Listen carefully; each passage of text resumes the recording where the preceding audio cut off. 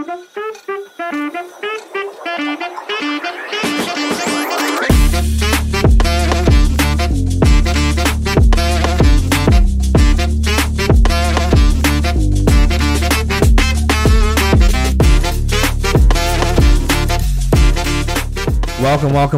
to Bard's Backlog, episode number 30. I am your host, Josh Gallegos, joined as always by Jared Benson, Jared the Casual, or rather now the Mercenary.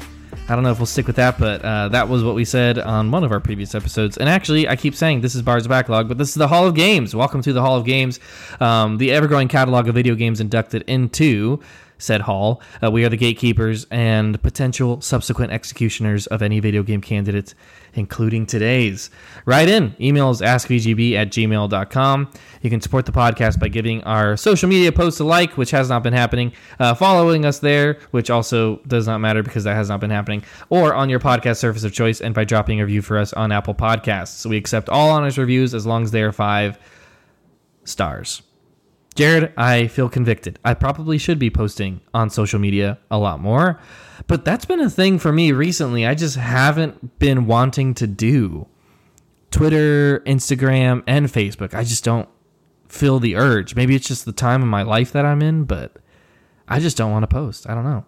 Like, I'll scroll through memes. Like, that's my thing with social media these days. Mm. But I don't connect with people on it. I'm not, like, posting myself, so am I becoming like the creeper in the background on social media? Probably. I don't know.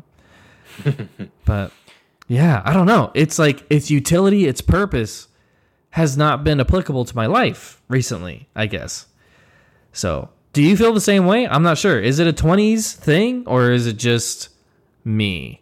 I think that everyone, so what seems to be happening is,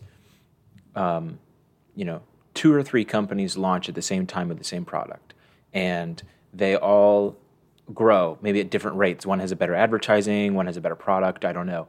And then eventually one comes out on top and does their best to get to a point where they can acquire the other.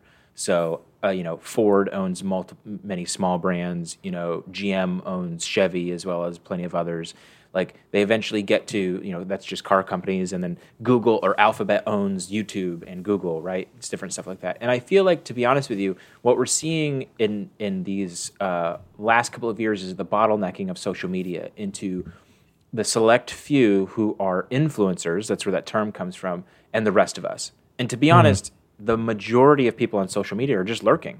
So I don't think that's abnormal. I think that's you settling into the role that I don't love this enough to pursue being an influencer in any way. And I don't use that as a dirty term. I just think that you're settling into the role of lurker and watcher, and I am as well. And I think it's just the division that when you realize you don't want to do this, you don't want to be the influencer, you don't want to be in front of the camera for the rest of your life, you kind of just settle into, I'd rather not. And then you become content with where you're at. And I'm in the same place. I really don't. I'm not happy to be in front of the camera. I'm not against it, but I'm also I'm not addicted to it like some people are. Yeah. So that's just I'm happily lurking. So that's me. I'm with you though. Right. It might be a 20s thing, but that's what I think is happening. Yeah, I don't know. Like, I still have friends. It's more Instagram than anything, Like, we're at the, I guess you could say, at the very end of the millennials and then at the very start of Gen Z. Like, we're in that category. So I still have friends my age who are, posting on Instagram pretty often. Like, they'll just post like, yeah, I went on a snowboarding trip, or, had this fun event or whatever. But that's not like the kids these days are all on TikTok and they're posting all kinds of crazy dance videos and stuff. Like, we're almost graduating out of that fervor, unless you are an influencer. And right. More into just like if we want to, we'll post the occasional update on our life, and that's it. Right. But yeah, I don't know. I've just had an aversion to it ever since my accident. Honestly, I've had an aversion to it. So, sure. Unfortunately, that means I haven't been pushing the podcast as much as I probably should. But part of the idea here is also kind of to accumulate a vault that you can go back to over time. And check out. So anyway, this is, of course, a backlog here. So let's talk about our video games that we've been discussing. Last time we talked about God of War 2018. Great video game. Had a great conversation about that. Go check out episode number 29. This week we've got Bloodborne on the table, so we'll be talking about that. Excited about that conversation. Before we jump into our first segment, of course, the games we playing. Jared, question for you here. What is the best pizza? So I don't really consider Chicago deep dish a pizza as much as it is like a casserole almost. I agree with that. Have you ever had Chicago deep dish? Once. Yes. And I agree with that assessment. It is like a one slice and you're done kind of a thing. Yes. It really is. And also too, there's this like idea of party pizzas, these big sheet pizzas that your youth group used to get, and and they're like trash and nasty, like mozzarella and cheap pepperoni, and like that's not an art form either. That's just like the baseline capitalism, and I don't like that. Little Caesars is in that category. Any big sheet pizza can be in that category unless it's like exceptional. But I mean, in my mind, pizza is an artisan pizza, a margarita pizza, maybe a Caribbean pizza even, or even like something that's new. And that's why, to me, more than anything else, I think pineapple does go on pizza, because I want everything on pizza. I want people to like, I like it this way. I like it this way. I'm making a little toss pizza, to make the dough yourself, to toss it in the air, practice tossing dough. That's really fun. Flour your everything and your table, and you're tossing, you're working the dough out. You're trying to get it good. And then you just kind of bake that nicely and you turn it, rotate it a couple of times. It's an art. Put whatever you want on it. So when I go out, I like New York style because I like really strong cheeses and flavors. I like 6 cheese pizzas and stuff, and margaritas. And there's one from Blaze Pizza, which is I think a kind of a Southwest thing or Southeast, whatever. Blaze Pizza is a chain, but they have one called the Red Vine or something like that. That one's really good. It's got some tomatoes and spinach on it. So to me, pizza, I like thin crust. I like wood fire baked in that big like 600 degree oven that they have, the open fire ovens. That's what I think. It's not this corporate. Although let me just say, Domino's pan fried is delicious because it's greasy as all get out. Yeah, and Domino's is the best pizza chain in my opinion. But okay. But yeah, so that's my answer. Long answer. Why? Do you have a pizza beef with someone? Do I need to go beat someone up for their bad pizza views? No, I knew you had a history with pizza. I love pizza. Everybody loves pizza, so yeah. Just thought I'd bring it up. It is definitely like there's tiers to it. Like there's different levels of pizza.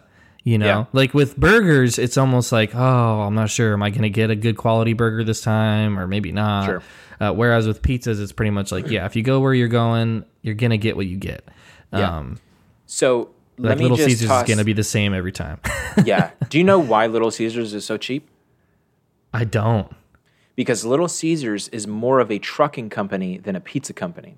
The reason they're able to be so cheap is because they own the whole logistical chain of making pizza. That's why. Yeah, okay. So that's why it tastes like cardboard, is because they're cheapening it down as much as possible, but they also own all of the trucks that deliver them their ingredients.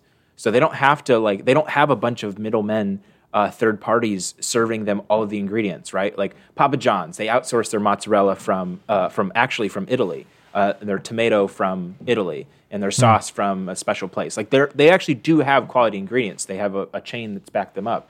But they have to pay more for that. And to be honest, the quality declines at the store, right? And I would know because I've worked there. And so that's their issue. But they can't dip to Little Caesars because they don't own the logistics of it. So that's interesting. But yeah, that's why Little Caesars tastes like cardboard. I'd agree with you though. Like they're like artisanal pizzas. Like if you can find a place that really goes for that quality, like every time that chef's touch. Oh yeah. There's nothing like it. Like there's nothing like a high quality pizza, which pizza is good no matter what it is. Unless it's like, your high school basketball game pizza, like that's definitely going to be rough. But otherwise it's really hard to do it wrong, but there is a way to do it so right that tastes so good. So Yes. I definitely go for margaritas. I remember on the cruise I went on, they had a pizza bar that was open 24/7, and they made really good margarita pizzas. I gained a solid 6 pounds just based on my goodness. that 1 week eating pizza. Is so good. Anyway, enough of the saucy goodness. Let's talk about the games we play in.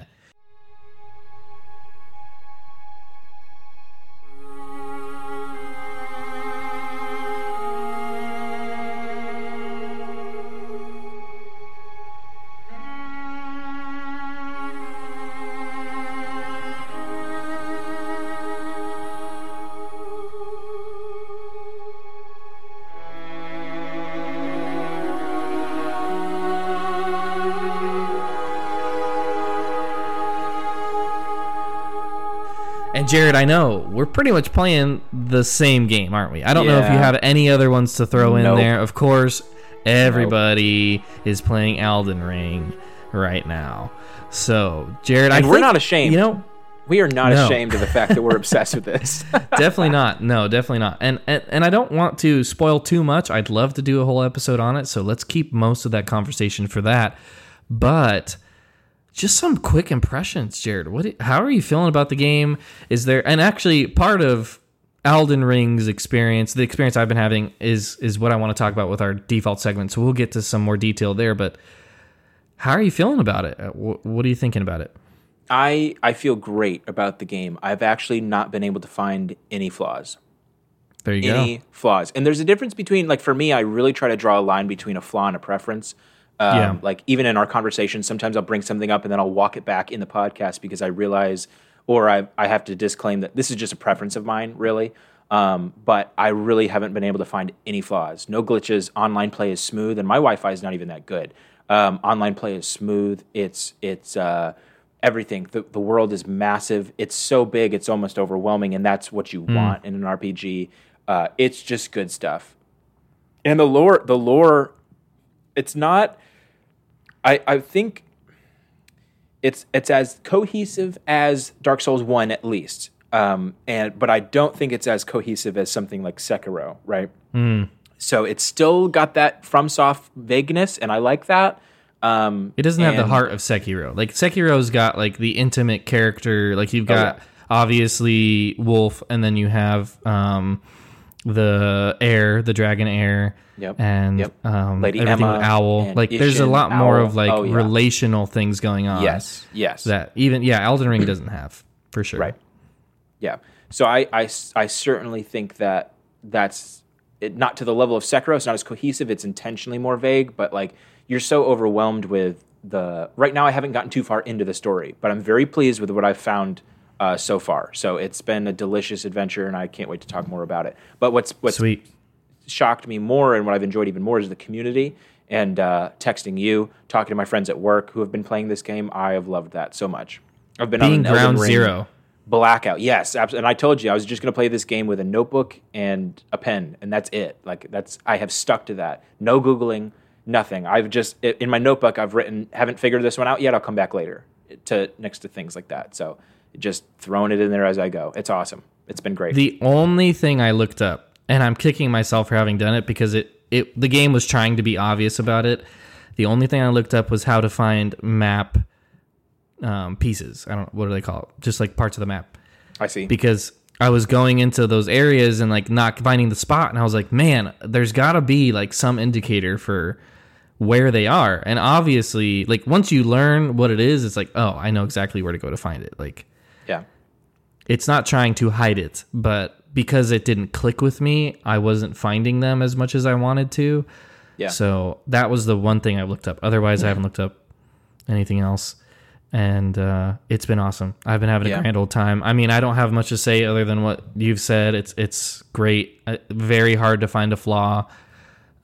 It's what you imagined Dark Souls could be.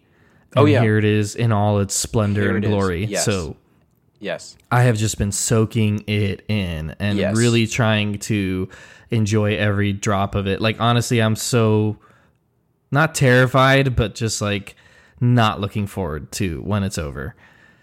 And for me, it's gonna be a long time because it's such a large world. Yeah. But yeah, like even just like the main story, like I'm not looking forward to when it's over, and I've really been avoiding even going to like those main areas. But great game, and we'll definitely pick up with that in our own episode in the future. I would just add one last thing: if you're listening to this now, go get Elden Ring and jump in on the community now while it's hot. For sure. That's what I would. That's the only thing I would add. But it is a masterpiece, folks. It really is. Nothing like being at the ground zero of a From Software launch. Nothing like it. Oh yeah. So it's been awesome. Yeah. All right. That's the games we playing. Let's talk about our strange default segment.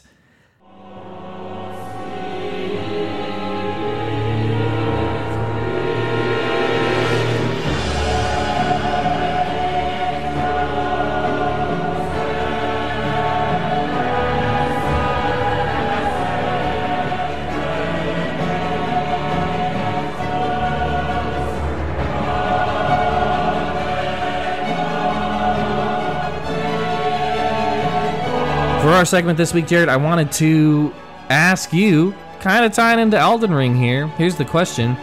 Do open world games lack a focus? What do you think about that? This was a question that came to my mind just thinking through not only Elden Ring, but Horizon. I remember our conversation with God of War kind of bringing up this thought with me as well, because they started to incorporate some open worldy stuff in it, and it didn't quite commit to it. But that was because they were trying to focus. And so, like, part of me wonders, like, is there an issue with the open world concept in general, in that it is one that lacks a focus that other games are able to enjoy, that open worlds just simply cannot, based on their nature? Yeah. Yes and no. Obviously, I have to answer that question that way. Yes, in the sense that if you're talking about the open world itself, if the open world itself is not designed for leveling up, then it does lose some focus, because why is it there? And if it's not designed for, for instance, Horizon Zero Dawn struggles with this just a little bit, because you don't really level up Aloy. That's not quite, like, it's not stat intensive. Everyone's got the same base model character that can do everything. You switch out your weapons and you switch out your armor just a little bit, but up until this latest game, you're really not doing any crafting. That's something like that you have added. A couple skill trees, but that's the max amount of that's about the max upgrading you're doing. Yes, it really is, and those are sometimes take them or leave them. You really don't use all of them. They give you about like 30 skills, and you definitely don't use all of them. It's just kind of here and there. So why is it there? And to be honest with you, Horizon can get away with it because they have such an enjoyable open world game where the core mechanic of the game, which is hunting and running for monsters, is it's so smooth that they can get away with that. But God of War, on the other hand, because God of War is so difficult to level up in, and it really does take a lot of grinding in that exploration to get to the point where you can level up and you can find those things that expand your health, and you can only do it 3 times. So it's like, it struggles a little bit. The open world's not as strong. Skyrim kind of was like a combination of all the lore put together in many different mini stories, but they all had a start and end point that was clearly defined. Most of the time, FromSoft's exploration tends to be related to the main theme most of the time. And that's what we're going to talk about a little bit that I like in Bloodborne, in the sense that like every little snippet you find does have something to do with the overall theme of things. So that's great. I would say yes and no. Like, some games can get away with not having a point to the open world other than it just being an open world, and they've got really good combat and that's really smooth. But I think that if you're not using it for stat building, it really does lose its focus, especially if you don't have a strong lore background. And what we're talking about is the vague weak points of God of War, is the reason that open world didn't punch as hard as it could have, I think. And it's a great question. What do you think, Josh? Those are my thoughts. Yeah, yes and no too. I think that Elden Ring is an interesting, like, just conversation to have, because the open world aspect of it is what is supposed to be setting it apart from the other Dark Souls games. But even having the open world in its own way, almost like if there's anything from the game that I wish was not there, it is how broad it is on some level. And let me explain that, because it is something at the same time that I wanted. So it's like, It's a back and forth, because I love the open world on one hand, but on the other hand, like, I find myself constantly like, and I found this in Breath of the Wild too, like at the start of the game, Elden Ring and Breath of the Wild have the same vibe of like, the whole world is in front of you. You don't know which direction to go. Everything is new. It's not like in an Assassin's Creed open world, it leads you by the hand from place to place. Right. And Assassin's Creed open worlds are, I think, open worlds purely with that focus. So it is just giving you stuff to do, and that's what makes Assassin's Creed fun. But Dark Souls wasn't that. Like, Dark Souls was about the journey. It's about the struggle, you know, it's about the difficulty of facing that new area, facing that next new enemy, and that challenge. And not knowing where to go. And not knowing where to go, for one, but it was a led experience on some level. Like, you went from area to area, and sometimes they connected back and forth, but like, they had specific challenges that you face in each of those. With Elden Ring, because it's open, you can run away. Like, well, and you can run away in Dark Souls too, but like, not as easily. Right. You have to, you know, push through an area if you really want to survive. In Elden Ring, I find myself constantly getting on my horse and just sprinting around people, and like, it almost feels reduced in my mind because of that. Like, once I figured out, okay, kind of the feel of how the open world worked, I started to almost shrink the game in my mind, where I would jump from objective to objective. I'd go to that area that I knew I hadn't been to before, simply to go find that next landmark or, you know, challenging enemy or whatever. And then I'd run away or whatever. Like, I don't know if I'm making sense, but like, there's something about that open world side of it that does almost lose its focus for me in Elden Ring, that Dark Souls doesn't have the issue with, because it's not open world. Like, that one is structured in such a way they have the experience they want you to have, whereas open world is open in such a way that like, it's trying to give you all the experiences that anybody can have, but because of that, the focus is not there. And it's been a back and forth for me in my mind. Like, I love Dark Souls 3 because it seems so honed in on like just giving you that brutal experience, new enemy, new territory every single time. Elden Ring has that. Like, when you run into an area, you're going to face that, and you're going to have some exploration and difficulty. But like, once you kind of get a couple of map chunks, and once you kind of get a few lost graces in that area, you can start to almost reduce the area in your mind to what you need to get done and what you can just simply avoid and run around. And something about that bums me out. I can't even put a finger on it, but like, that's the thing with open worlds for me is, and that's the thing, like, we brought up Horizon. Like, Horizon's open world is one that to me is simply there to add in more combat. Like, I almost wish that we could have a Horizon game that had specific combat scenarios that the developer had like put some time and effort into, where you had this particular, you know, encounter with this set of beasts. And they do some of that, like, especially when you go into the cauldrons, you get that. Like, you get that experience of, they're funneling you towards a major boss in the middle against a massive new a beast or whatever. So you get that in that moment. The cauldrons do that well, but also just to the hunting grounds are what that they do that in. The hunting grounds is the very specific fight scenarios. I'm not sure if that's exactly what you're talking about, but it's I agree. Little bit more. And Elden Ring does that too. Like, you get your dungeons, you have the like major parts of the map, like going into Liurnia of the Lake. If you go to that main castle there, the Academy or whatever it's called. That has, like, you go into that, and all of a sudden it feels like classic Dark Souls, because you're, like, having to turn the corner and face that next enemy, and you can't pull out your horse and run away. But then, in between that's all the open world stuff, and it's like, like, Dark Souls 3 was all just that portion of Liurnia of the lake, like just the castle, but over and over and over and over. And there's just something about that that's awesome in its own way. That's Sure. focused in its own way that the open world, just because of its pure nature, simply cannot deliver on. Yeah. I don't know. Like, by the time I've seen my 20th dragon in Elden Ring, the surprise factor of the open world has lost its excitement. I don't know. Josh, I'm almost 50 hours into Elden Ring. That's embarrassing to say, but it's true. I'm almost 50 hours into Elden Ring, and I still haven't genuinely tried to fight a dragon.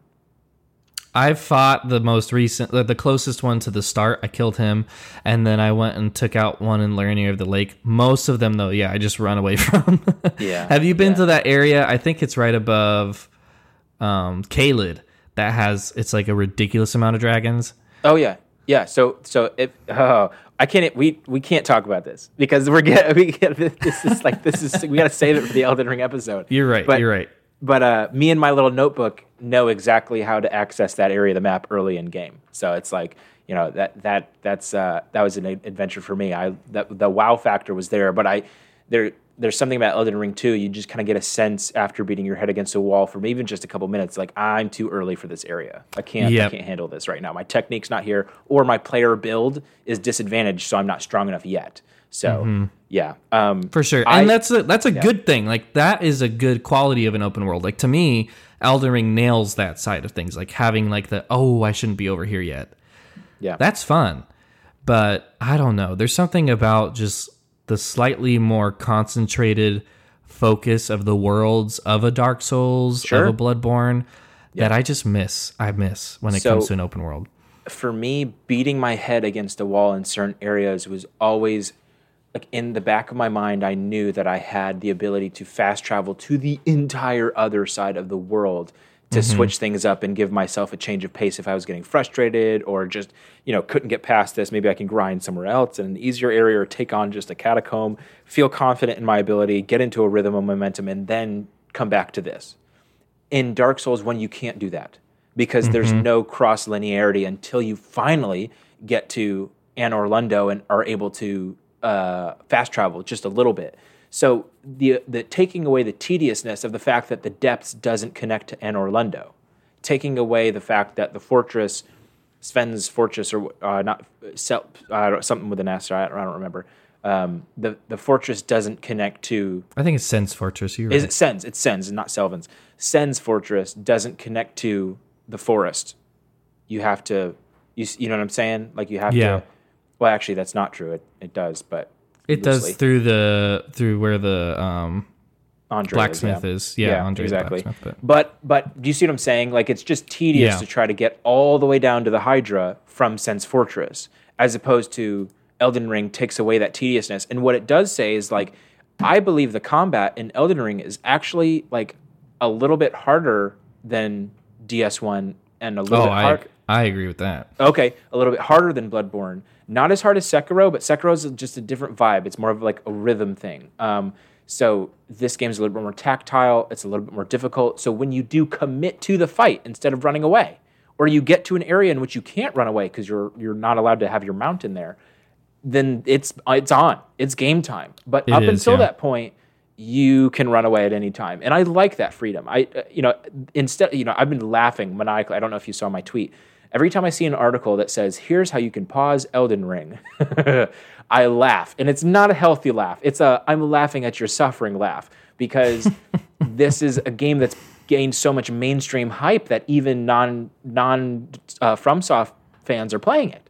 And so, I would respectfully disagree with almost everything that you've said, because I really found that the tediousness of having a non-compatibility between certain areas in the original Dark Souls, and again, I haven't played 2 or 3, full disclosure, a non-compatibility from some area to some other, it made it tedious to try to switch up my gameplay and try to, get some confidence and momentum of different areas. It was just grind in this one area until you could figure it out. And sometimes if you realized that you were too under-leveled for an area, you were really stuck. So, See, but to me, that tedium is a part of the charm. Like, right. that Right. beating your head against that one challenge, because that's the only challenge you have, is something just like one of the most, not disappointing, because I don't want to say disappointing because I'm loving Elden Ring, but like just a moment where I was like, oh, was when I went to Margit the Fell. And like that was the path, the original Lost Grace kind of points you in that direction. So I was like, shoot, I'm going to go that way for now. I got to him. He was an incredibly difficult boss. And I kept throwing myself against him over and over and over until I beat him. I went out and did a couple more things out in the open world. But like, to me, that's what Dark Souls always was like, okay, this is the boss. I got to beat him. I know he's ridiculously hard and I'm like hardly doing any damage against him, but like, this is what I got to do. Maybe I'll go grind to the previous area beforehand. But after I beat Margit the Fowl, I realized like, wait a minute, I could have gone to the right. I could have gone up. I could have went, to this other direction down south and just explored so much more of the game before I beat him that, to me, I got the reward of the challenge of defeating him early on like that, but knowing that it was almost artificial. Like, it wasn't something that everyone had to go through. Like, other people could have taken these other routes, which, again, is freedom. Yeah. So having that freedom is glorious to so many people, But for me, the tedium, the struggle is not there on the same level. Like, Sure. Now I've gotten to the point with the game where, when I face something that I can tell is just slightly more overpowered than me, I just move on. Like, I go somewhere else. Right. and I conquer that area, and I just get to the point where I just feel almost a little too strong constantly.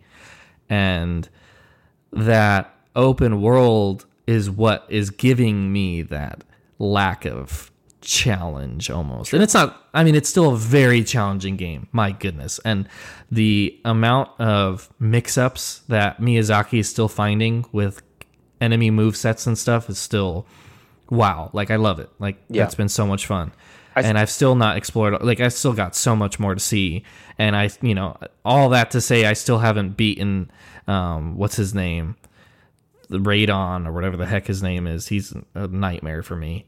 And a couple of the other people. Like, there's still things and challenges for me to overcome. So it's not like I've figured it all out and I'm sitting here, as some godlike player, like, oh, what next challenge is there? Yeah. How could I ever have my desire satiated? But there's just Boros something from about One it. Punch Man. Exactly. But there is something about it like that. And maybe it's just a classic gamer thing, because that's me in a lot of games. Like, I like the forced structure of a lot of games because it does seem like there's a little bit more of a focus, and other people like the freedom. Yeah. So, no, so I wonder if this is a difference in our personalities, and we're going to get a little psychological here. So let's hear it. So imagine you're training with your dad. Your dad is your typical, proto-alpha male, and he says, we're going to train until you get this right. We are not leaving here. You're not eating, you're not sleeping, you're not resting until you get this right. And you respect that level of training more than if you're training with your mother and she says, well, you come back when you're ready.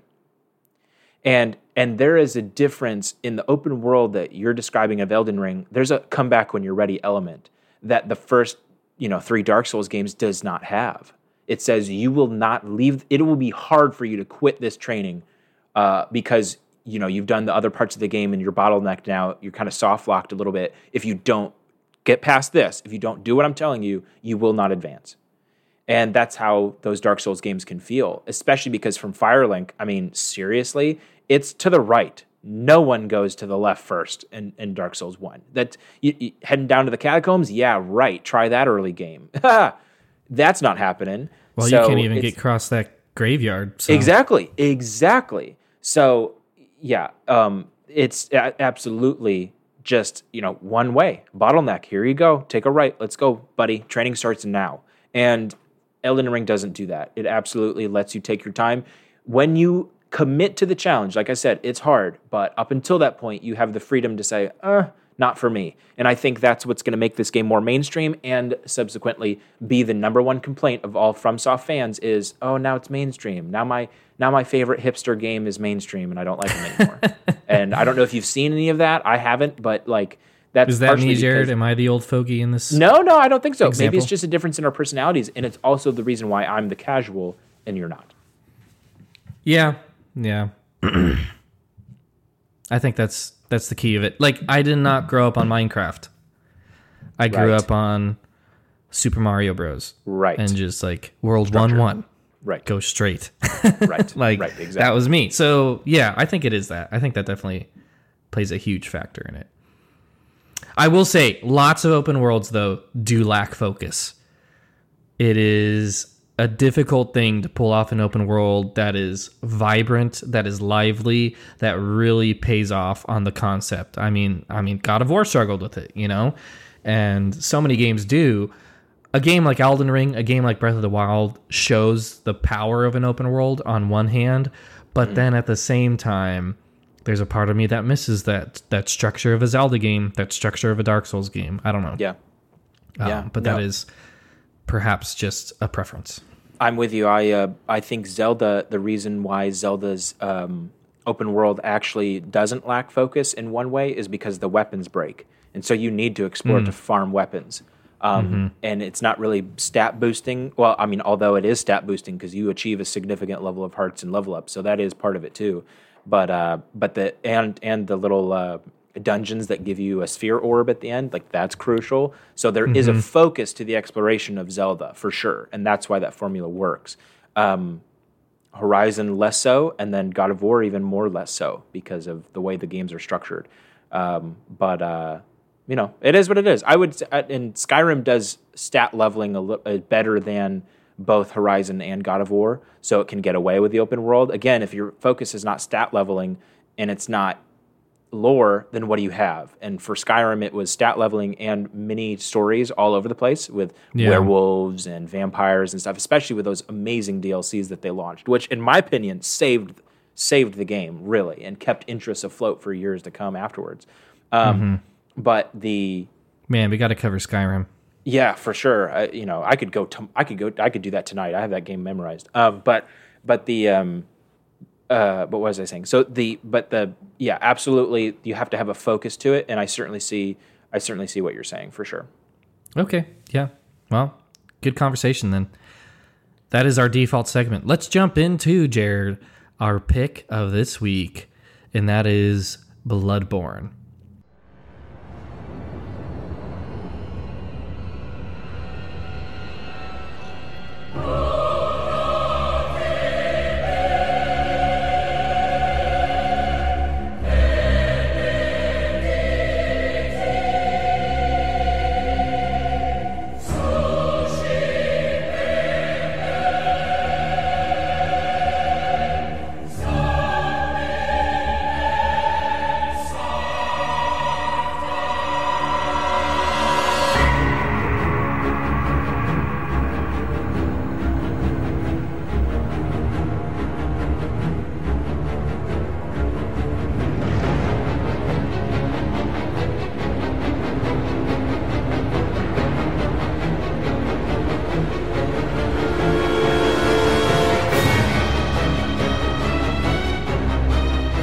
Bloodborne, a From Software game. We're jumping back in time here to, what was it, 2015? I think, 2015, that Bloodborne came out. So obviously there's been From Soft games since then. They've had Dark Souls 3, they've had Sekiro, now of course Elden Ring. So they've improved on this formula, but Bloodborne was the one out of all of the From Software games that put From Software on the mainstream map.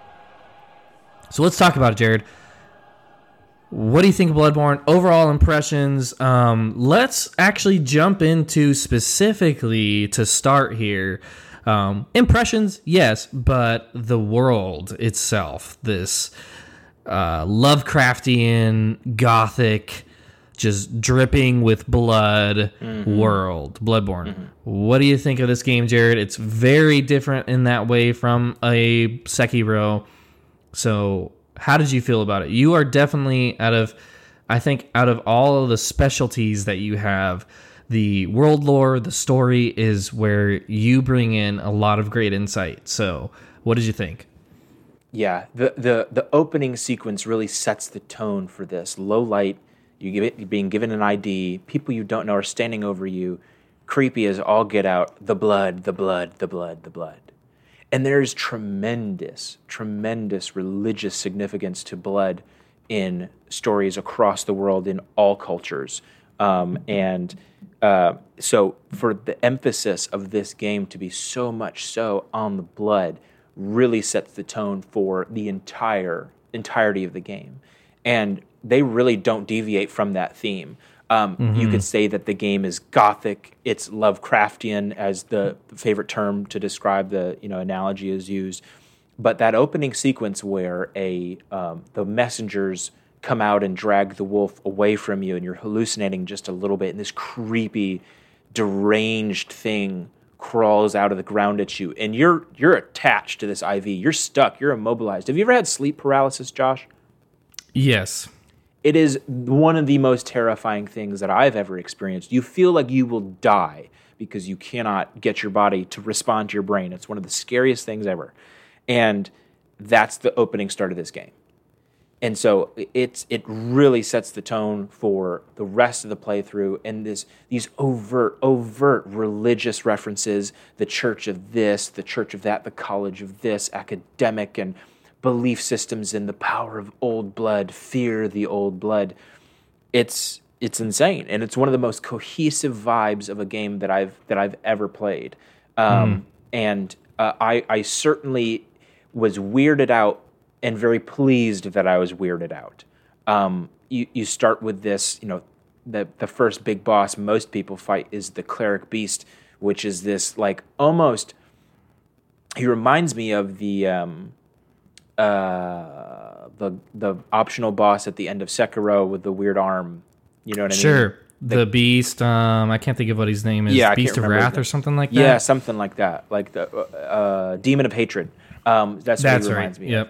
And he's writhing. There's tentacles. There's oozing. There's like goo everywhere. He's like screaming. Yes. So it is creepy and gothic and everything that a deranged medieval city with horrible religious practices should be, in every sense of the word. These fuzzy, gross, and nasty beasts with goo all over the place, and like so much to it, and really doesn't snap that theme, except for maybe one or two enemies like the Celestials. Those are weird. They're kind of out of place just a little bit. But everything else, Lovecraft there though. But everything else, I mean, just nails that aesthetic. It's as if Lovecraft made a video game, and I think that's a large part of why people love it. Absolutely. So going into Yharnam, when you first start the game, of course you die likely to the wolf, right? And then you'll die eventually anyway, because you need your weapon. So go back to the dream, get that stuff, head back into Yharnam. What were you thinking? That first portion there is really forcing you to adapt to the game. Like Yharnam, that's what it's for. Like you fight a couple of the people going out on the hunt, and then you come across a giant crowd of them, very quickly, which is like, if you do not know this game, you are going to be throwing yourself against that crowd over and over and over until you finally figure out the game, the mechanics and everything. So yeah. How did you feel about that initial start? First impressions there, was it something that bogged you down, or did you rise to the challenge and enjoy it? What did you think, Jared? No, because as soon as I ran out of the bed, realized that I, got up from the bed, you're all by yourself, there's blood all over the floor, there's IV bags, empty hospital beds, it looks dirty and grungy. And like, okay, all right. The first thing that hits you is definitely the aesthetic. And then, the way that they describe your character stat build out, privileged or whiny, or like that's in theme as well. And you head down the stairs and you see this wolf, which is obviously feasting on some kind of a carcass, but it's inside the home. What is a werewolf, wolf, beast, nasty looking thing doing inside of a house?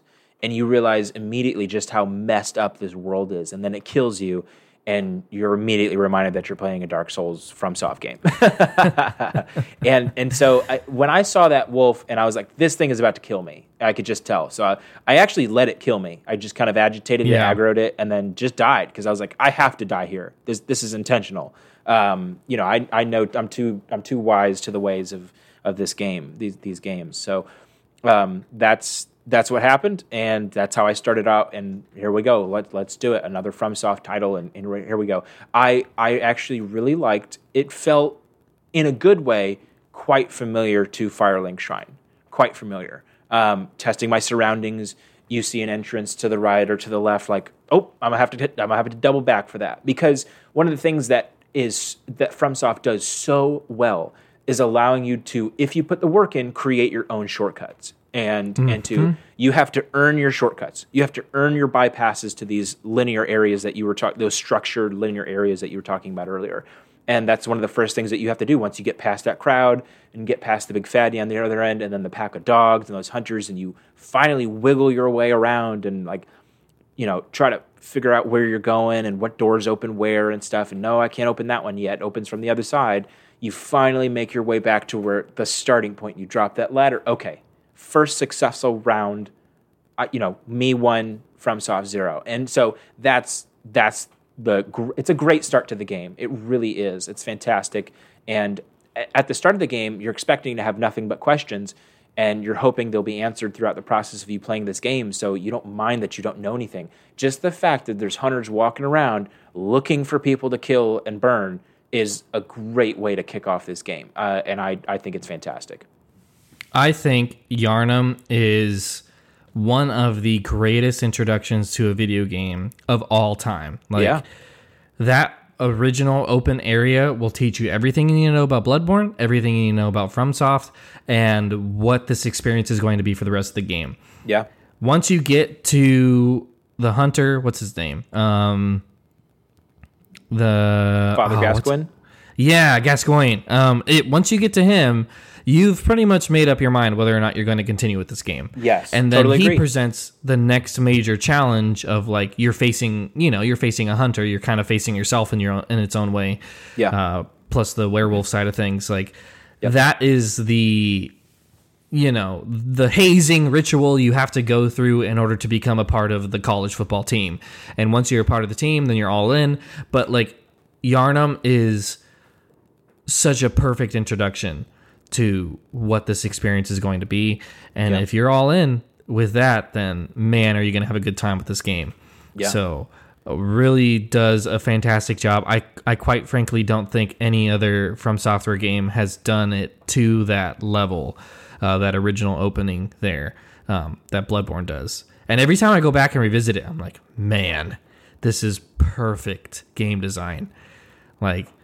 Like I said, like, you push through that crowd, and you said, you push in next to that giant, and he'll teach you, like, how to use your gun. Like, it's like all these contextual clues that tell you how to use your gun, how to do the stun, that you have to be constantly dodging, that you have to wait for your opening. Oh, that you can actually refill your health as you hit them with your moves. And most of the enemies stagger, so, like, it's a back and forth of, like, making sure that they don't hit you. Everybody's very fast in the game, so you have to be fast too. But if you can get that first hit in, then you can follow up with multiple hits and really chip away at their health.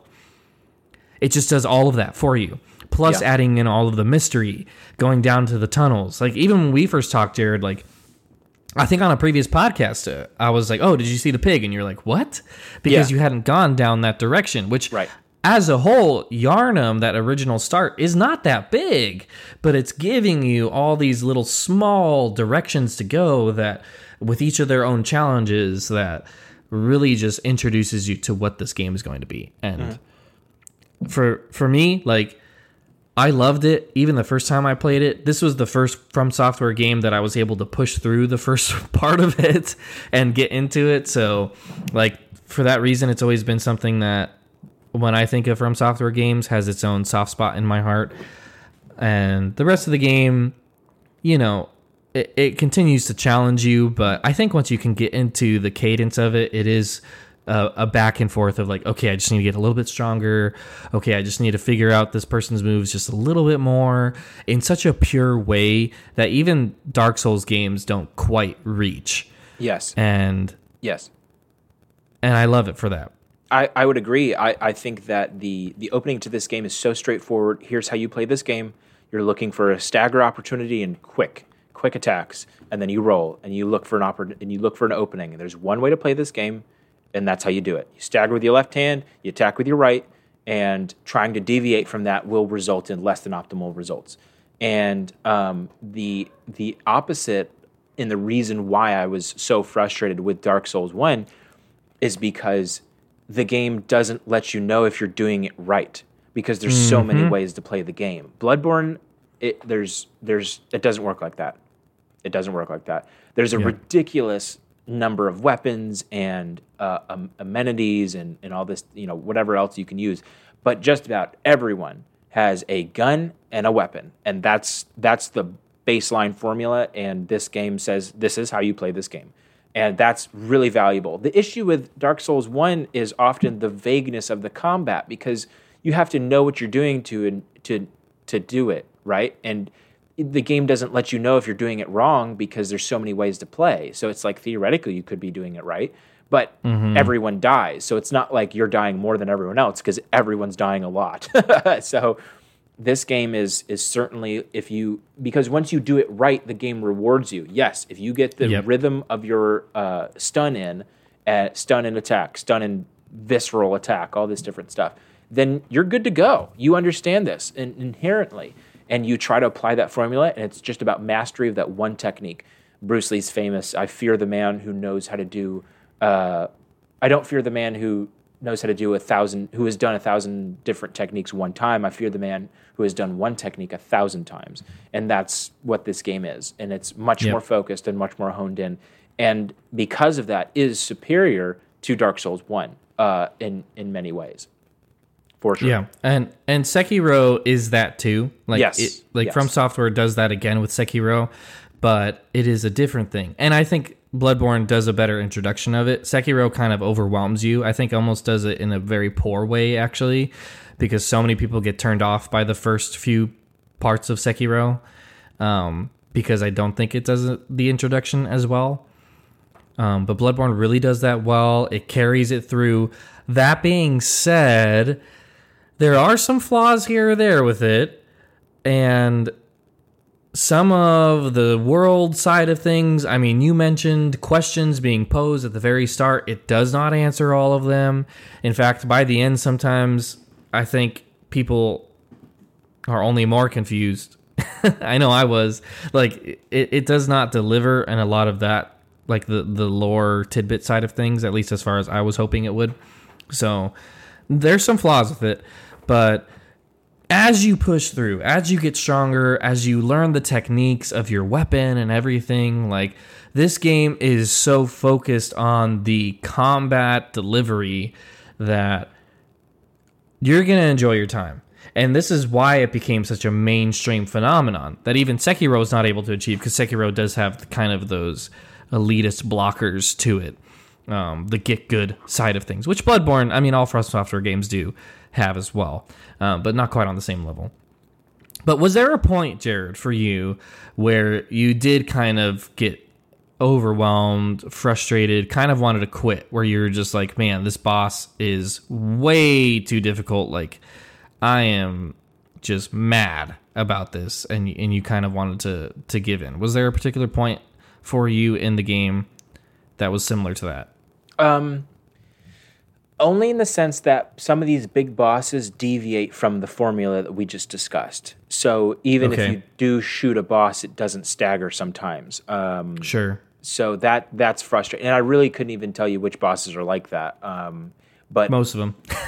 But it's like some of them don't do that. Like the three spirits of Yharnam, I guess, the three dudes you fight in the forest, they stagger if you shoot them, and so they follow the formula. But the cleric beast doesn't stagger. I mean, you can kind of light him on fire a little bit, and he'll, like, it says in the description of the firebomb, or the Molotov, sorry, excuse me, I'm still playing Elden Ring, the Molotov cocktail, that if you light a beast on fire, some of them will appear crazed with euphoria because fire is a cleansing element. And I like that aspect. It's equivalent to a stagger. You can get a couple hits in, essentially. But yeah, so it does deviate from the formula in the boss fights, and in that sense, that is a little frustrating. And I did play through Bloodborne online, and that's because I desperately needed the help. I needed summons, I needed this, I needed that. I just couldn't handle a lot of the main boss fights and advance to the next area without some help. The only boss I defeated purely on my own was Father Gascoigne. That was it. Okay. Everyone else I needed help with. And I guess maybe that sounds pathetic, but I also was trying to finish it up in a timely manner because I thought we were doing this podcast a little bit ago. It just didn't work out. While Elden Ring was coming out. Right, and Elden Ring's coming out, and Forbidden West, which for me was a big release. And I haven't even touched it since, just because I missed it I was still doing my Masters, so I was like behind. I was like, well, I might as well just skip it for now and we'll go to Elden Ring because at least I know Josh is playing that one. So that was my thought process. But I was trying to finish Bloodborne in a timely manner, and I wasn't trying to beat my head against the wall when I knew what the solution was. The solution was to, summon or ask for it, because FromSoft loves their collaboration. And I love that about them. They love asking you to summon other players. They love invading. They love that PvP stuff.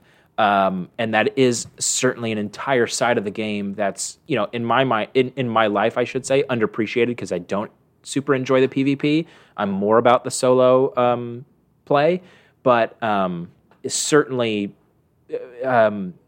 I did enjoy the boss fights themselves, but that's largely because I wasn't super frustrated because I did summon often and regularly. Does that make sense? Sure. So yeah, that was certainly what I was going. And in Insight, what was difficult about the original Dark Souls is that you can actually pretty easily run out of the ability to summon other people.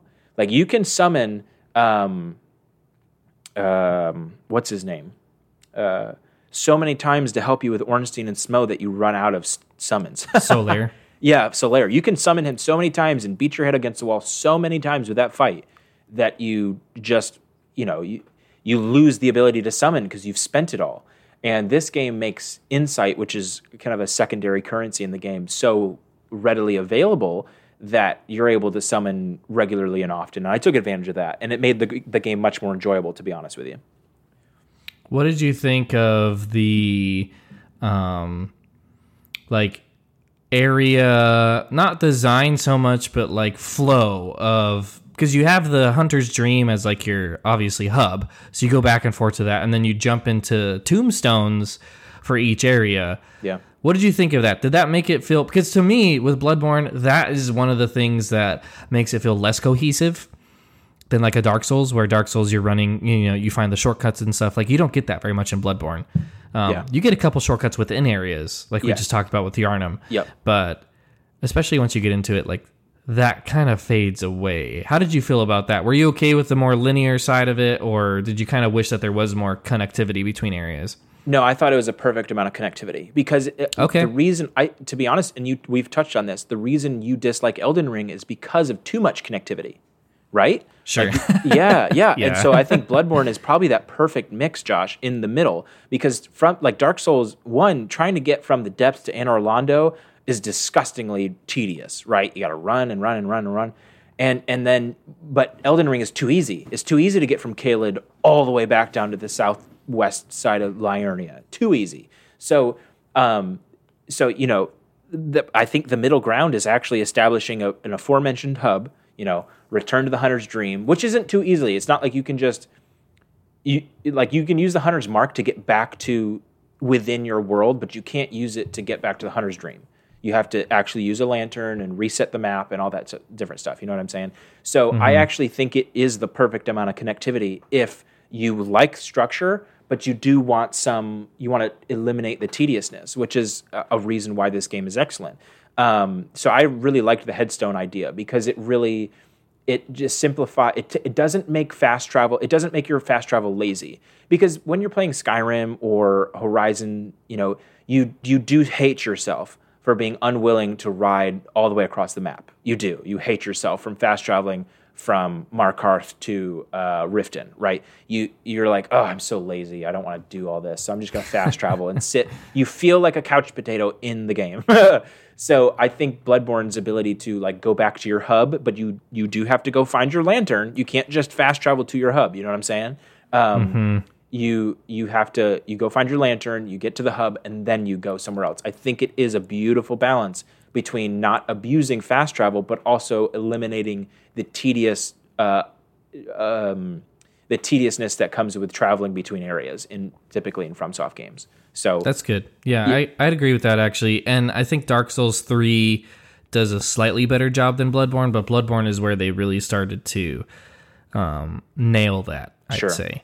I really I bought Dark Souls 3. I can't wait to get into it. I have so many games that I have to play to catch up with you. I got Ghost of Tsushima, Dark Souls 3, Shovel Knight, Persona 5. Oh my god. So many that I have to keep up with. The backlog, seriously. It grows. So I yeah. All right, go ahead. Yeah, I was going to say with Bloodborne, I'd say the bosses in this game are definitely some of the harder bosses in From Software, even including Sekiro. Like, Sekiro is a single-player game, and you have that cadence of rhythm, back and forth balance. Bloodborne doesn't have that. It's very much, you still have the dodge, and you don't have a block like you do in Dark Souls. It's just dodge. So you have to get really good at that. So because of that, it does put up a very intense challenge whenever it comes to the bosses. With that said, which one was your favorite, Jared? Which boss? Yeah. That's a good question. Father Gascoigne was very satisfying. Trying to get that tempo down with him, and he's so aggressive and in your face. He's so up in your face, and you can easily back yourself into tombstones and can't get away from him, and then he wrecks you. So he's great. I really hated the Shadows of Yharnam. Those 3 dudes, I hated that fight. That was so stupid to me. Rom the Vacuous Spider, the Vacuous Spider was a little bit more cinematic. That was okay, but it was more about... That one's my favorite. Yeah, okay. And then Mikolash was a little annoying, but I did enjoy that one. I think, and I might have said this to you separately, but Murgo's Wet Nurse was my favorite fight. And that was because of the difficulty. I forgot about this, but I didn't actually summon anyone for that one. I just went in because I felt like I could sense a pattern early on. So I was like, all right, this isn't just me being overwhelmed. This is me missing a pattern here. And I think if I just put the time in and kind of grind away and only attack in open spots, then I'll eventually get it. And it was actually the same approach that I had to fighting the Great Ape in Sekiro, which is just bide my time, wait for the attack cycle, and jump in and strike, and jump back out, right? And run around and survive and attack. And I was able to successfully do Murgo's Wet Nurse that way. And so that was a very satisfying fight, and I liked that one. The others... I feel favorite. like... Say what again?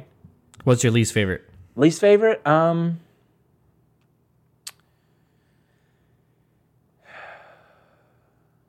don't know. Mine's Mikolash. Mikolash? Yeah, fair enough. Because he's so annoying. Yeah, he's super annoying. Tell me why those are your favorites and your least favorites while I think of my least favorite.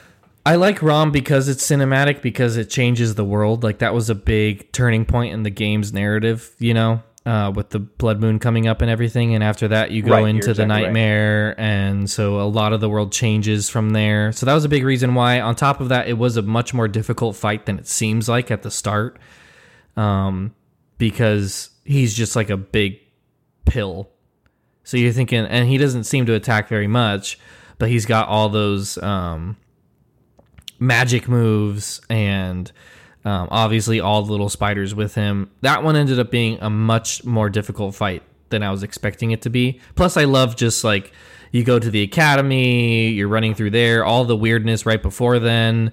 You've got that crazy creature down at the bottom of the Bergenworth Academy that is I don't know what that thing is called, but that was where that whole point of the game was where a lot of the Lovecraftian influence was coming in, and I was just really getting into the vibe of it.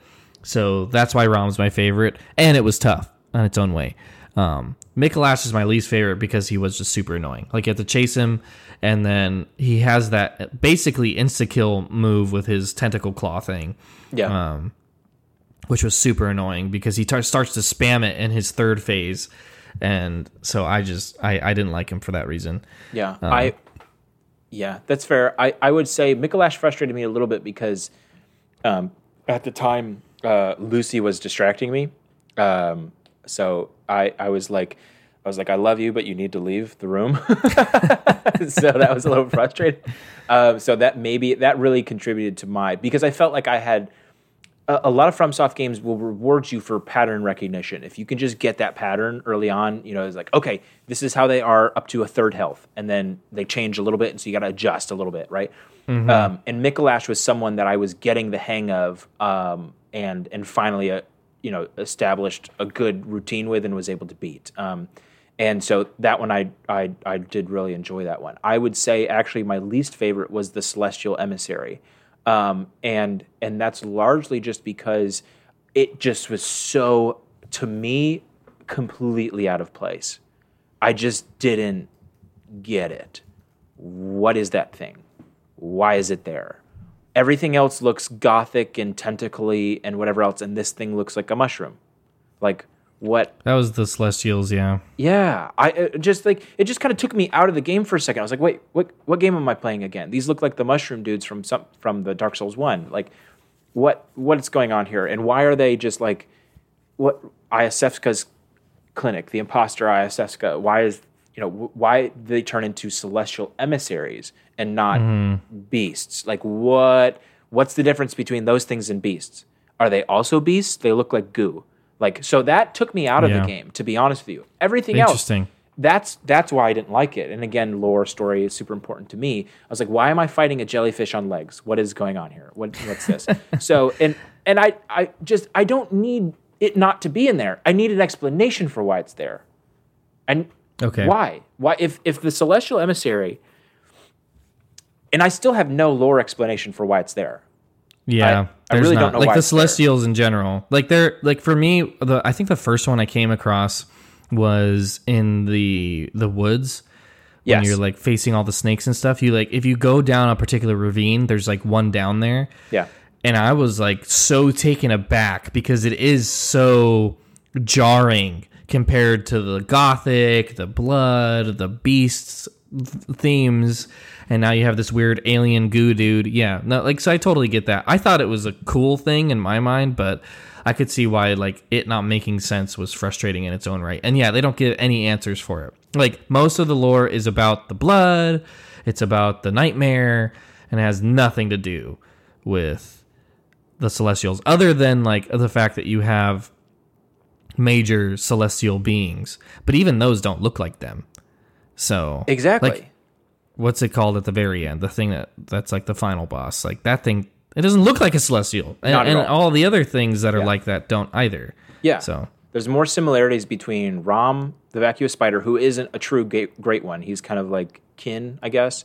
And then there's a similarity between the moon demon and Vicar Amelia even, and the blood-starved beast. Like, these are all like similar creepy, crawly, bloody, gooey, hairy things. And the Celestial Emissary looks like Jello. So it's like, what is going on here? And I share that frustration with you. And I'll take a side note to say that I'm a little bit more okay now with Bloodborne's lore, because there's some things that I missed and didn't put together. And I believe that Vata Vidya on YouTube, who you've raved about in past FromSoft game reviews, has really nailed the lore and explained it pretty well. And there's some other sources that I've looked up. So I feel like I understand the rough storyline, and I'm more okay with it. But it's, again, to me, sad that I have to go to an outside source to find what's going on in game. I don't like that. I like the explanation of the game to be within the game, because I like to think of these games as accessible to everyone across the world, not just people with an internet connection and fast YouTube speeds and unlimited data, okay? So that's just, but not that some kids in Africa have a PlayStation 5 and even care what I'm saying anyway. But that's, I guess, I don't know, that's my weird pet peeve, I guess. But I to do... me, yeah. To me, Bloodborne is very much like, they are going for that vibe. Yeah. So like you said, like, they nail the vibe of weird, of unsettling, of Lovecraft. Like, they nail that. But because of, I think, partially just the nature of Lovecraft, like, they can't deliver on the reasoning as to why everything is the way that it is. Like, there is just a little bit of abstractness to the fact that this is a dream and a waking nightmare, and you're going back and forth between the hunter's dream and what is the waking world. And like, there's just a little bit too much vagueness to the concept at the start that held them back for most of the game. Yeah. And Celestials are a great example of that, for sure. Why is so correct my memory if I'm wrong, but Gehrman is at the start of the game, right? Isn't he with you while you're getting the IV injected? Yeah, he's am I wrong? I can't remember if Gehrman himself is. That's a great question. I know he's in the Hunter's Dream. Right. But I can't remember if he is there at that start. I think yes. I want to say yes, because I think that's what he's I remember. Like telling you about it. Like he's like soothing you in that moment and saying like everything's gonna be fine. Yes. But then you wake up and die. Yeah. So I think he was, yeah. Yeah. So there's some allusion to why you are chosen to do the, like, seek a pale blood to ascend the hunt is a little note that you find in Isefka's clinic, or whatever it is. Seek a pale blood to ascend to the hunt. Okay, why were you chosen? What does pale blood have to do with anything? And there's no answer for that. I haven't found an answer for that yet. And then additionally, if Gehrman is trapped by the Great One who's the moon, why is he in the waking world?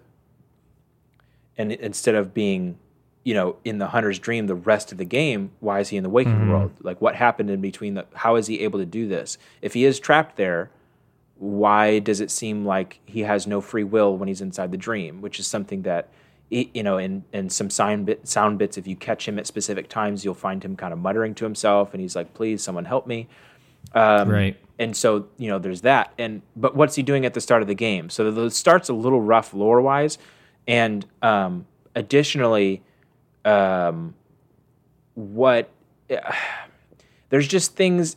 There's things in there that I don't understand why they were in there from a lore perspective. And so this leads me to an important mechanic in the game, and I'm kind of going off the rails here. We're deviating from what your questions are, but that's fine. No, let's continue on. One of the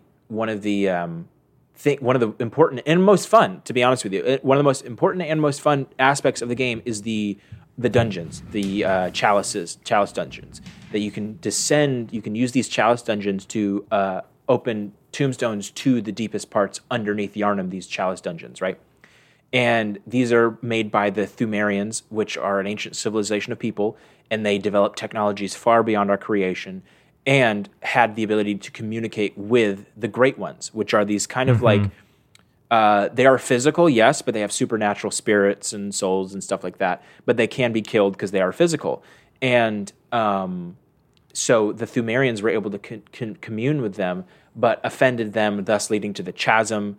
And the people who discovered the tombs underneath Yharnam years and years ago reawakened the ability to commune with the Great Ones, and thus started talking to them, and then introduced the Old Blood, etc. And that's how this whole thing started. Right.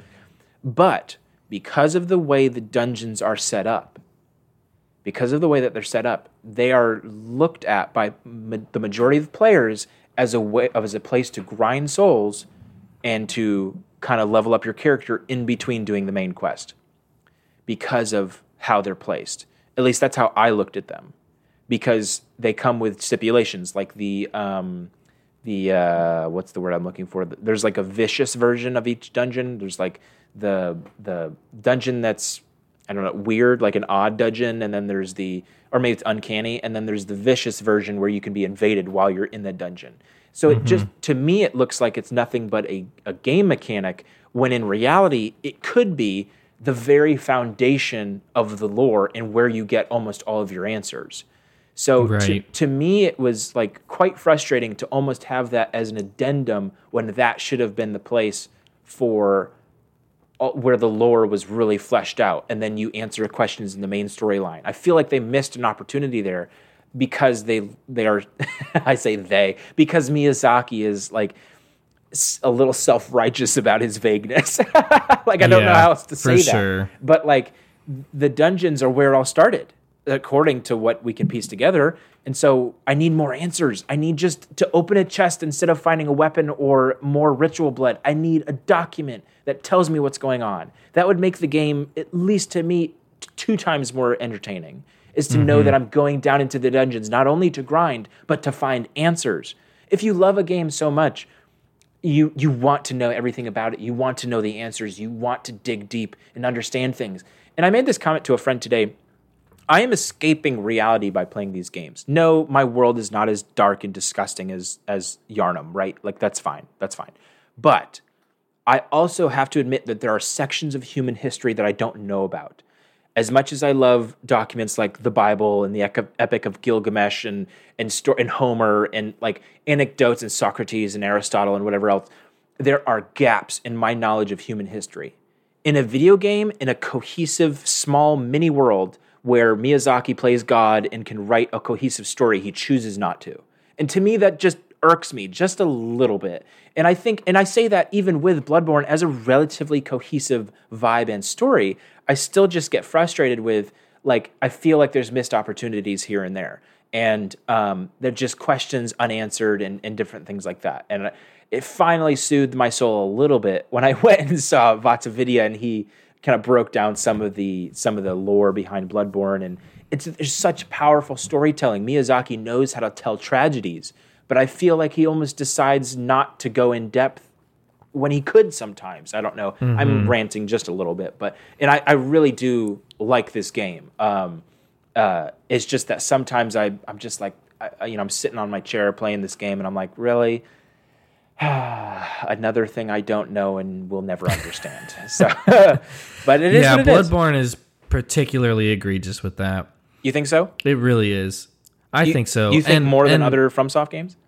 Yeah, I do. I really do. Like Dark Souls, you have all the item descriptions, and Bloodborne has some of that, but it's very intentionally vague at a lot of times. And it is kind of going for a vibe with it.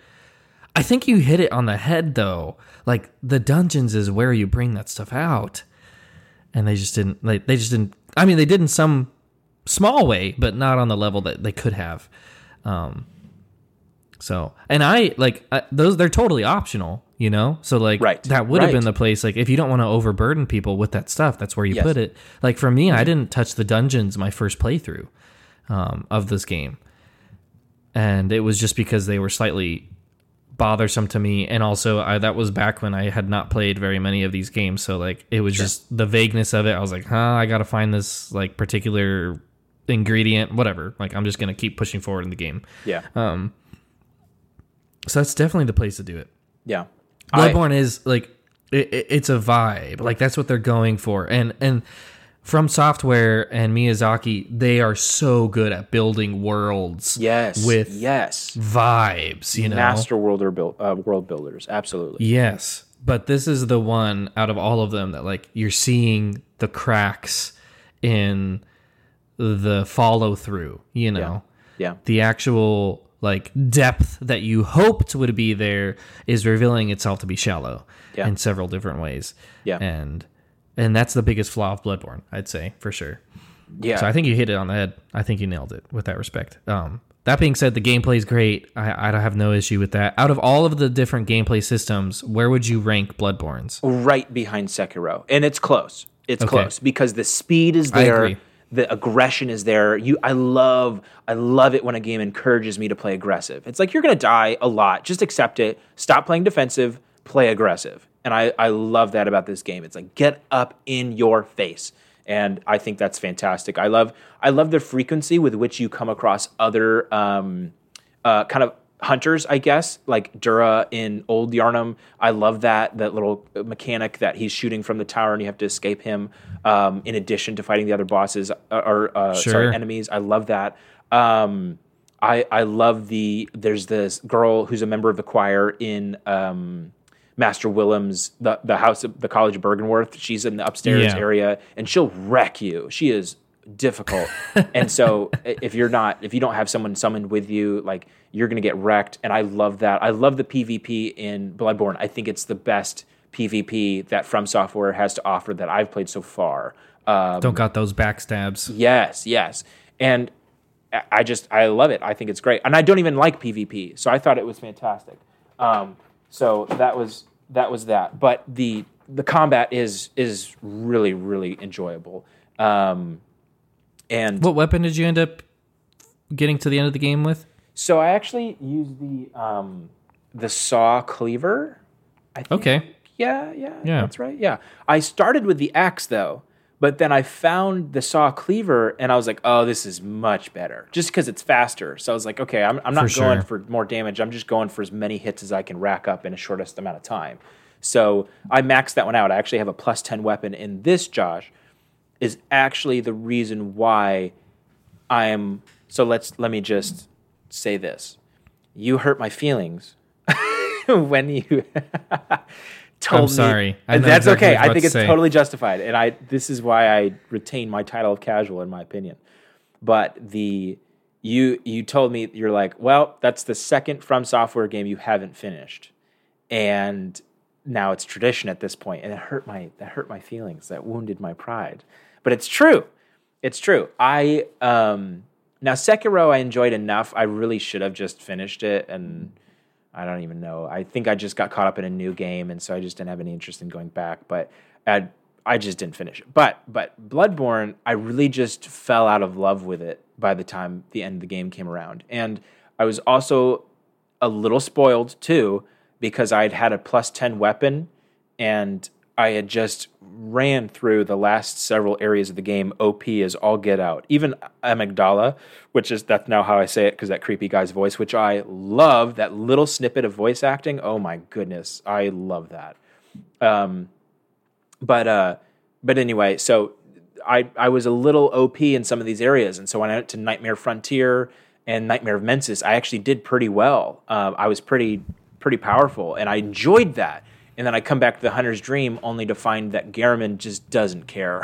And that's so frustrating to me. And I was like, screw you. I'm not even going to respect you enough to finish you off. No, I'm really not that angry about it. But I just have at that point I'd lost all motivation. I just wasn't connecting to the story. I didn't understand what was going on. The combat was great, but also... I don't know. I fell a little out of love with it. And I think I offended you too because this is one of your favorite games. So I didn't mean to, but it's not. Like I used to say that Bloodborne was. I don't know if I could rank it in my favorite games. And I actually have a similar reason, Jared. I feel like every time I play through this game, I also fall out of love with it. So let me back up because I was actually operating under the impression that I could come into this podcast and ask you why this was one of your favorite games of all time. I can't do that anymore, can I? What happened? I think it's just this last time I played through it. I beat it, and I had never played through what's the area that you have to go with the chariot to? It's like one of the side areas. Cainhurst. I was like, It starts with a C. I can't think of what its name is. I had never played through Cainhurst. I've only played through part of the Old Blood DLC, and I was like, after this playthrough, I'm really going to go for it. And I just I found the new areas, and I was like, meh. Like, I don't know what it was about it, but I was like, I'm good. Yeah. Like, it's putting up some challenge to me, and I just don't care for it. And at that point, I realized, I like Bloodborne. But it's not one of my favorite games of all time. Like, it is a great game. I enjoyed my time with it. I think, talking about what we talked about with the default segment, the focus of it is there. And so that's why it was so popular at the time. Dark Souls is a little too broad for a lot of people, and it's already much too vague in its own way. So it's very inaccessible in that respect. Bloodborne's a lot more accessible and focused on what it is. So a lot of people love it for that reason, but in my mind, its straightforwardness doesn't do it for me. Once I figured it out, and once I'm at the place where I've finished it and I've done the standard stuff, I don't see a reason to continue with it like I do with a Dark Souls game or like an Elden Ring.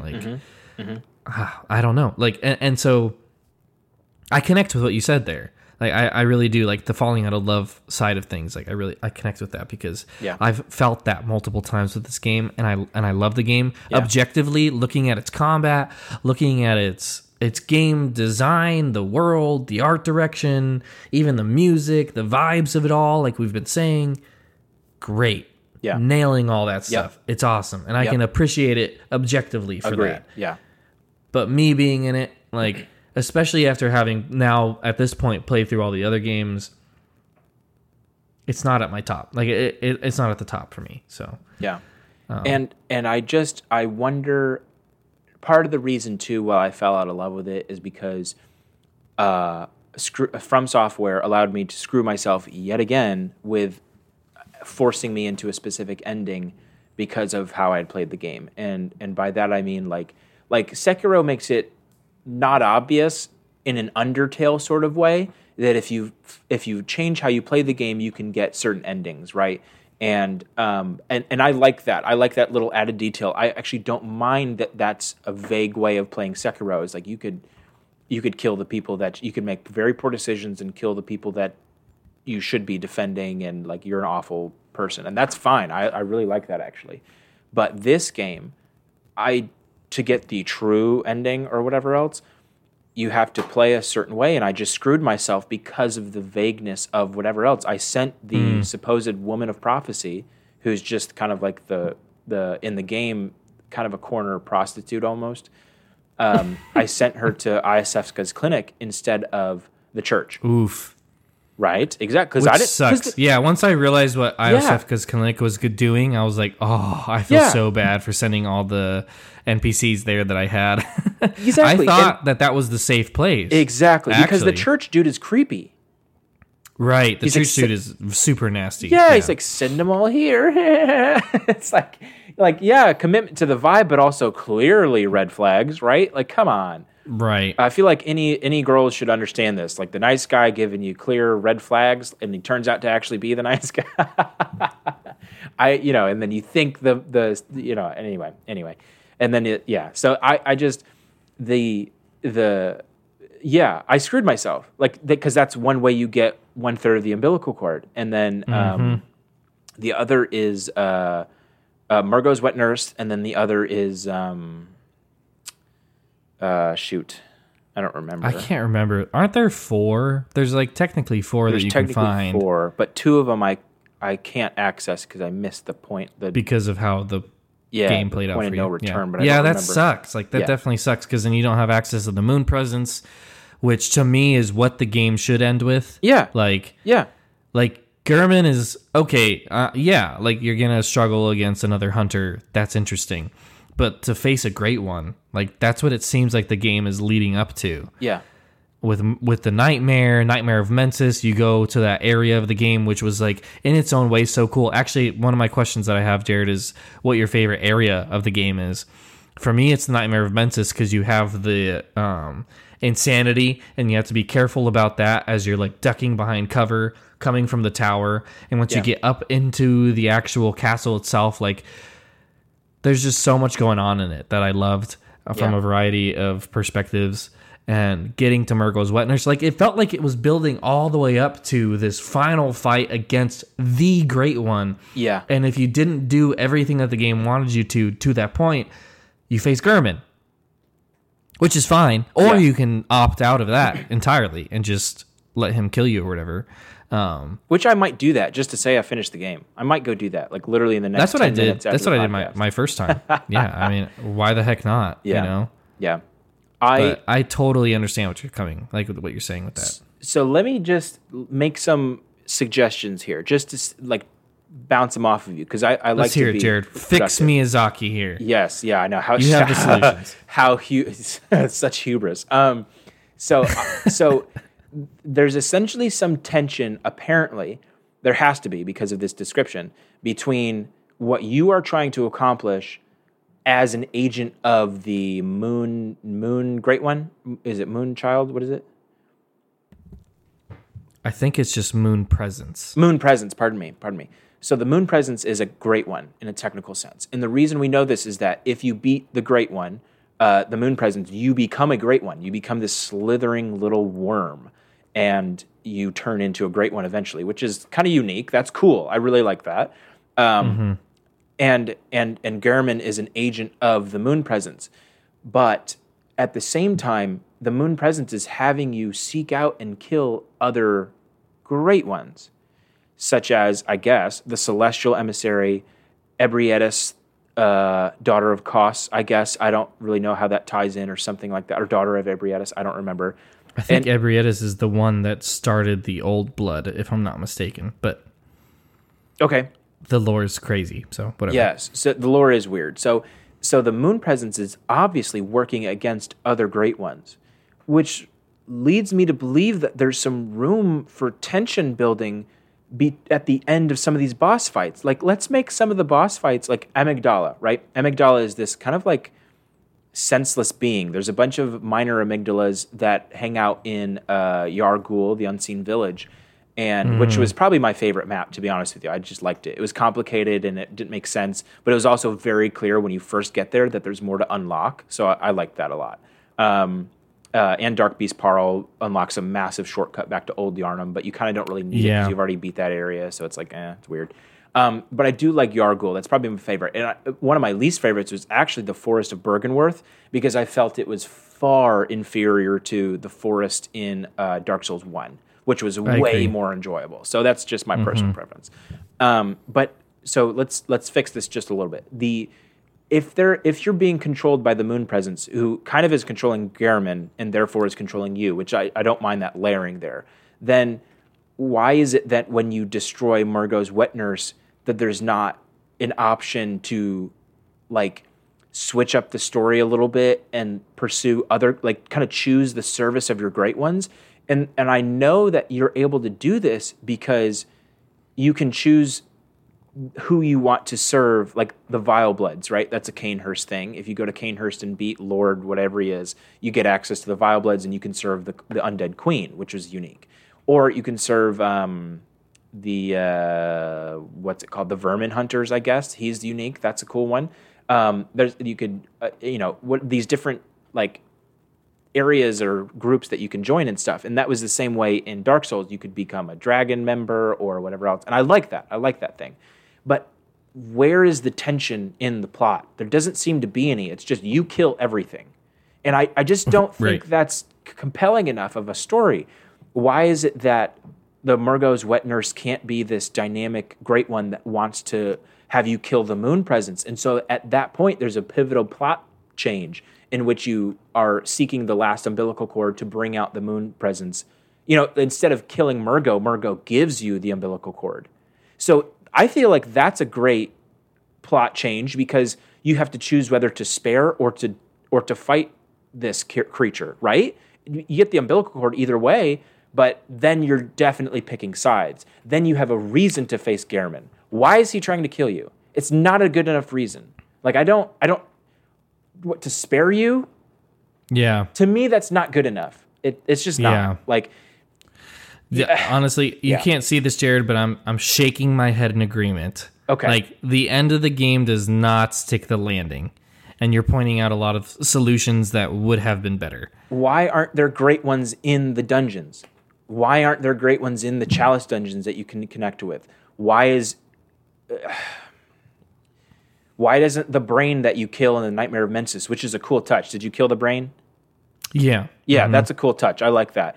If you do this is what's really cool. If you do a gesture over your head of make contact and you allow the full gesture to go through, because it takes about 12 or 20 seconds or something like that, you get like, I don't even know what it is. It's something like another gesture. I don't remember. It's some weird little trick you can get.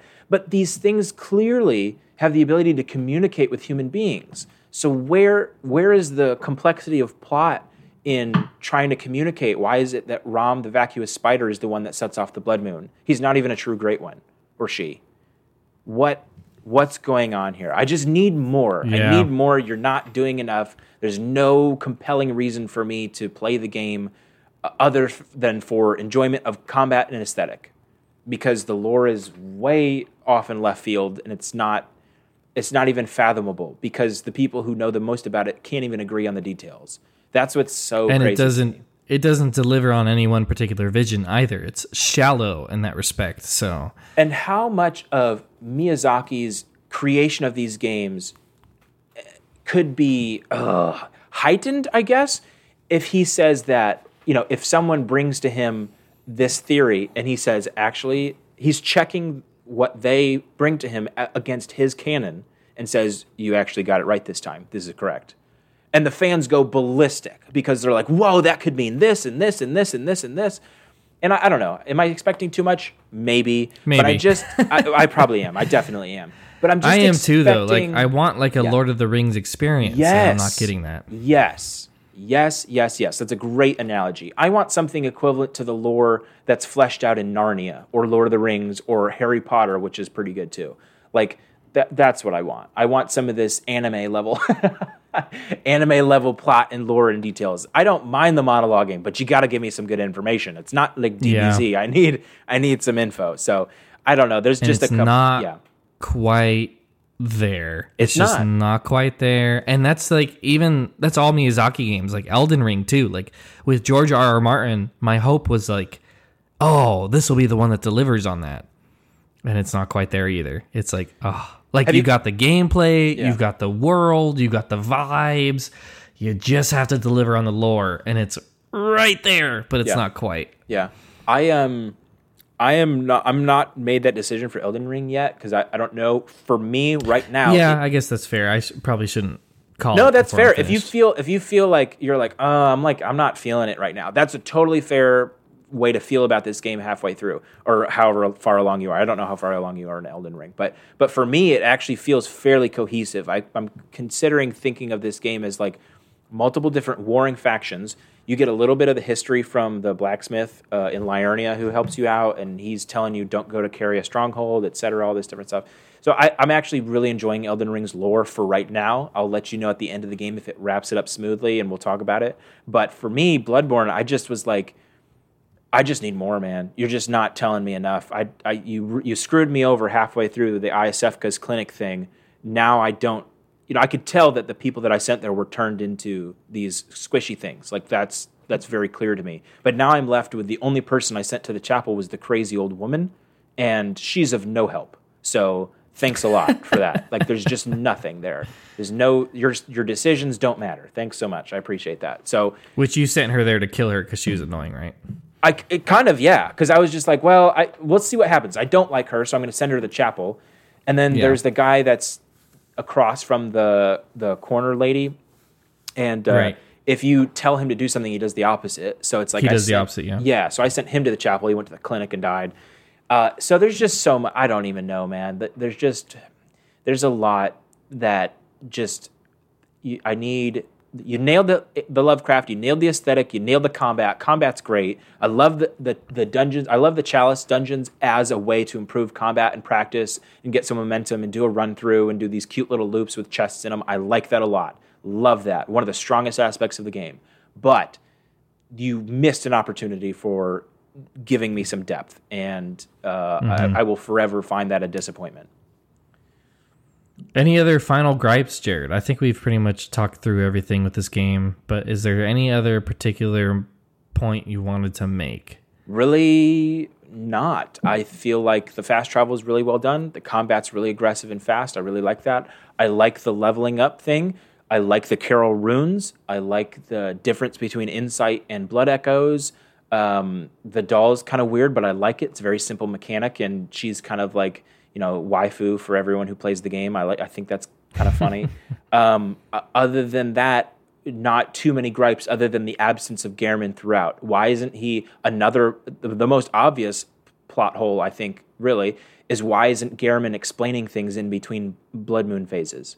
Why can't you go to him for information during certain things? So why is it like you can make a game vague, but if I have a conversation with a character and the next conversation I have is with Gehrman, why isn't that he gives me more information on that character?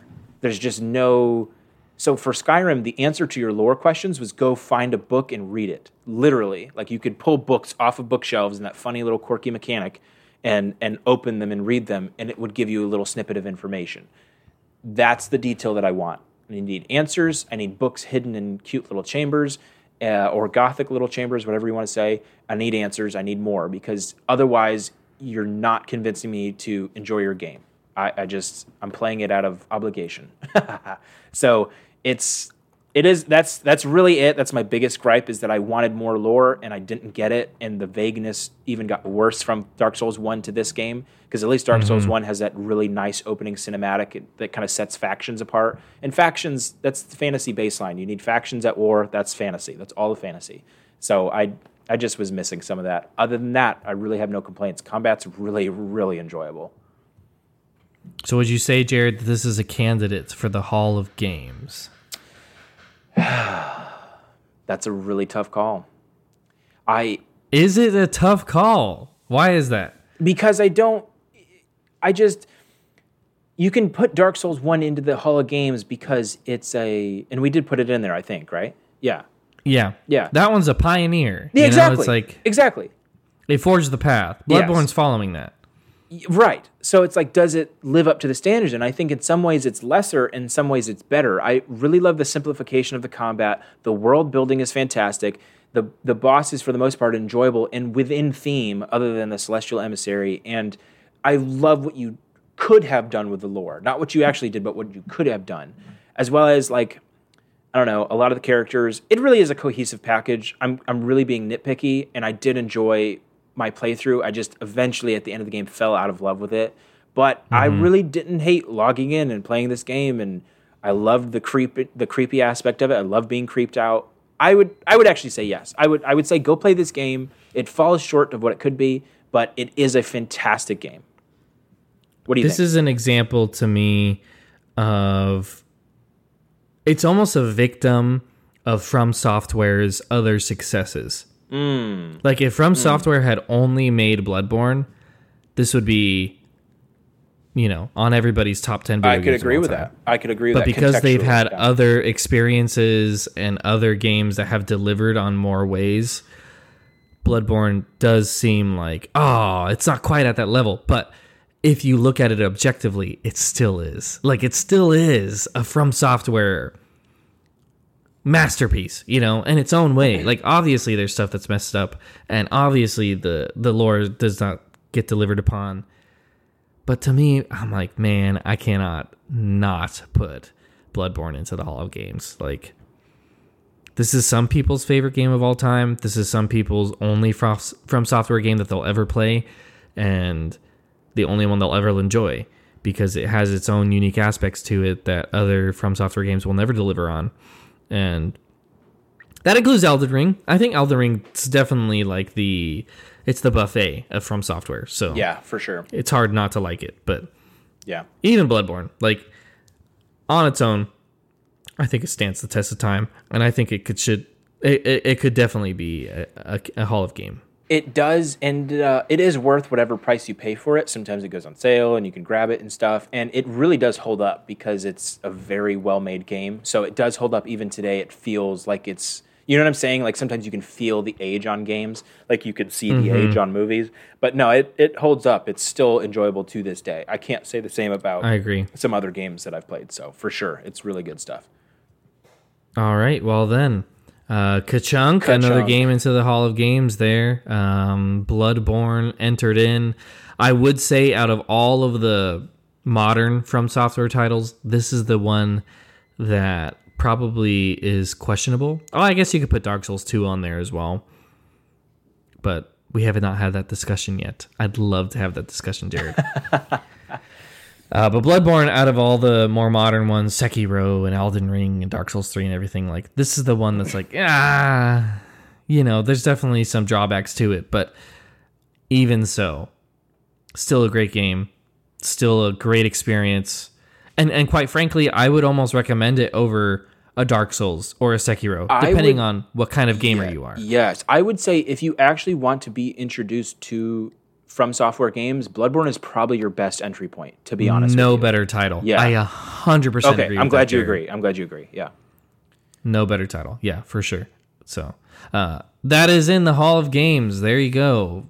Bloodborne, the next entry there. We need to find a bad game to review here because we've been just putting all these great games in. Yeah, well, we've been doing the great ones for sure. Oh, it's funny because we cover a lot of like the games that we play in, and a lot of them we like. Sometimes if we hate them, we'll rag on them. It's like we're never going to cover that one, but I certainly we should definitely grab some games and that maybe we think we would struggle to put in or take out or whatever else, and we'll go from there. But I will say one last thing that I forgot to mention is that I love the variety of weapons and armor and clothing in Bloodborne. It nails it all the way down to the last details of the aesthetics, all the way around. I will say that. So that's another thing that's a strong point for sure. I like that. Yeah. That's great. Bloodborne's a lot more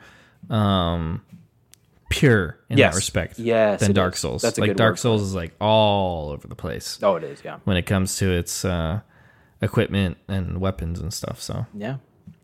All right. Well, be sure to tell a friend about our podcast. Drop us a 5-star review. Check out our past episodes. All that available to you. Thank you for taking the time to listen. I hope you agree with our decision. And if you don't, tell us why. I mean, why wouldn't Bloodborne be in the Hall of Games? Tell us. We'd like to know. And we could talk about that in the next episode. Until then, this is the Video Game Bard with his good friend, the casual mercenary, Jared Benson. I just have one question, Josh. Let's hear it. You want to go play Elden Ring? I wish I could. I really do. I'm stacked full of work for the evening. Gotcha. So I am not going to be able to. But this weekend, I am going to put in quite a bit of time. Well, just know I'm missing you. I put in a bunch of time last evening. That was my day to do it. Gotcha. Today, unfortunately, I can't. Friday's too busy for me at school. But I will see you on the flip side of that. Sounds good. Until then, this is the Video Game Bard, and we're going to be signing off. Thanks for listening.